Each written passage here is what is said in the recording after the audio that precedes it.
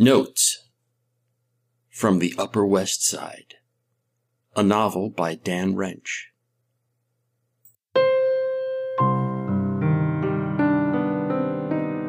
Chapter 98, The Parity Theory.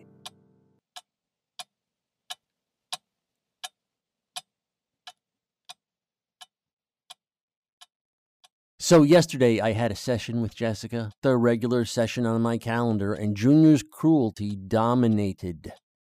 While telling Jessica the telephone story, I realized how much Junior hates me. I mean, Junior really intensely hates me. She's getting back at me, right? I asked. That's what this is all about? She's looking for parity, right? Jessica just sat there doodling notes in this little 20th century-esque notepad. Can you give me a hand here? I was getting riled. I'm trying to understand human cruelty.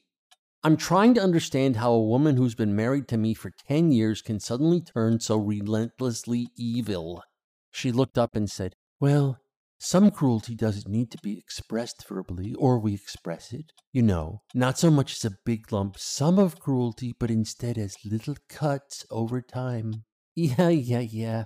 Death of 1,000 cuts, I said. Well, how's this? I gave her 1,000 cuts and kept my mouth shut.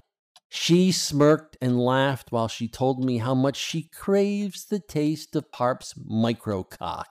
That's the death of 1,000 cuts, plus getting your head pulled off so an elephant can crap down your neck. I was pacing. She'd given up asking me to sit back down ages ago. Now when I jump up and walk around, she just follows me with her eyes. I threw myself down on the divan against the wall. Usually she's sitting in a chair next to the divan, but today she was at her desk for some reason.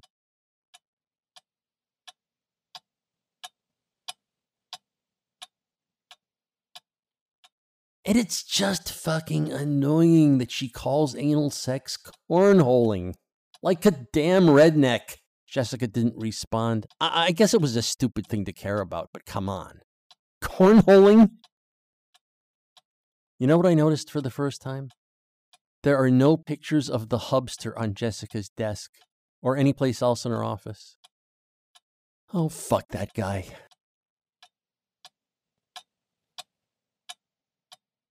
Maybe she killed him. Maybe she has a gun in the desk drawer and she's going to pull it out and take me hostage and detectives will swarm in and shoot it out with her. Maybe she'll crumble wordlessly to the floor by the office windows. I don't know what I'm saying. Christ, in a caravan, I could use an adventure right now. You have a good point, Paul, she said. But I think your first theory was a good one. Theory? The parity theory.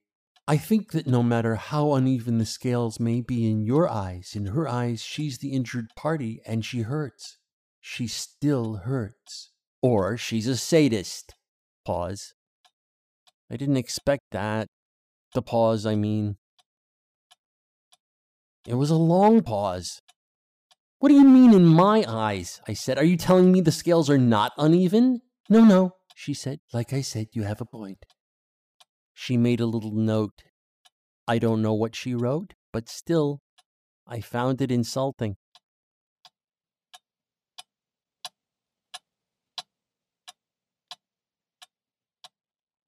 Let's go back to that sadist remark you made, she said. Why sadist? Isn't it obvious? Tell me it's obvious and that you know what I mean and you're just trying to make me talk it out. Come on. Well, what if she is a sadist? I said, a literal sadist. What if she gets pleasure, sexual pleasure, from seeing me in pain? Then that whole, in her eyes, she's the injured party remark would be USDA-approved bullshit, wouldn't it? What if she and Parp are laughing about how she told me her ass is sore from getting it drilled? What if she wants to tie me up and force me to stick my tongue in her cunt? Is that what you want? What? Do you want Corinne to pin you down, bound, and force you to gratify her sexually? It's called a metaphor. Still. And just so you know, I don't want an elephant to take a crap down my neck either. She laughed. Ha, ha, ha. That was good because it was starting to get tense. I cackled my usual gig.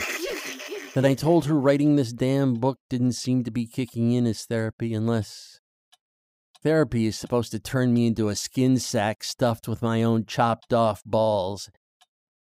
I told her I was up to the Fern on the Rampage episode after Cammy said, "Nice blowing you, Daddy," at the roundabout. I told her how I remembered lying there and realizing that Parp was the anti-me. And it's a good thing I was going for revenge, or I wouldn't be getting anything at all out of writing this little adventure series.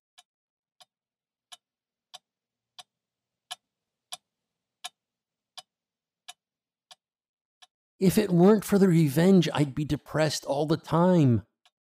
Reliving these memories is no afternoon at the ball game, Jessica. I'm serious. She asked me if thinking back on these events away from their actual occurrence was helping me to understand them better. I didn't want to say yes, but I guess it was. I mean, technically it's helping me, but is it really worth it? Am I learning anything I'd be just as well off not learning? The only thing that keeps me working on it is knowing Junior's friends are going to read the book one day and call her up to laugh and say, "Oh my God, you sucked some four-toed sloth's cock for a whole summer? Ew! You are such a fucking whore."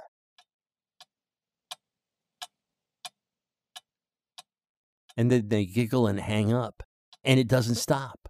Junior just keeps getting these calls and emails and texts calling her a slut. Teach her to fuck with the cunt lord. Can I read the book? Jessica asked. Sure, soon as it's done, I said. She sniffed. She said, I was thinking more like a sneak peek. Do you think that would be okay? But it's not done. She just looked at me for a sec. Okay, she said. She smiled.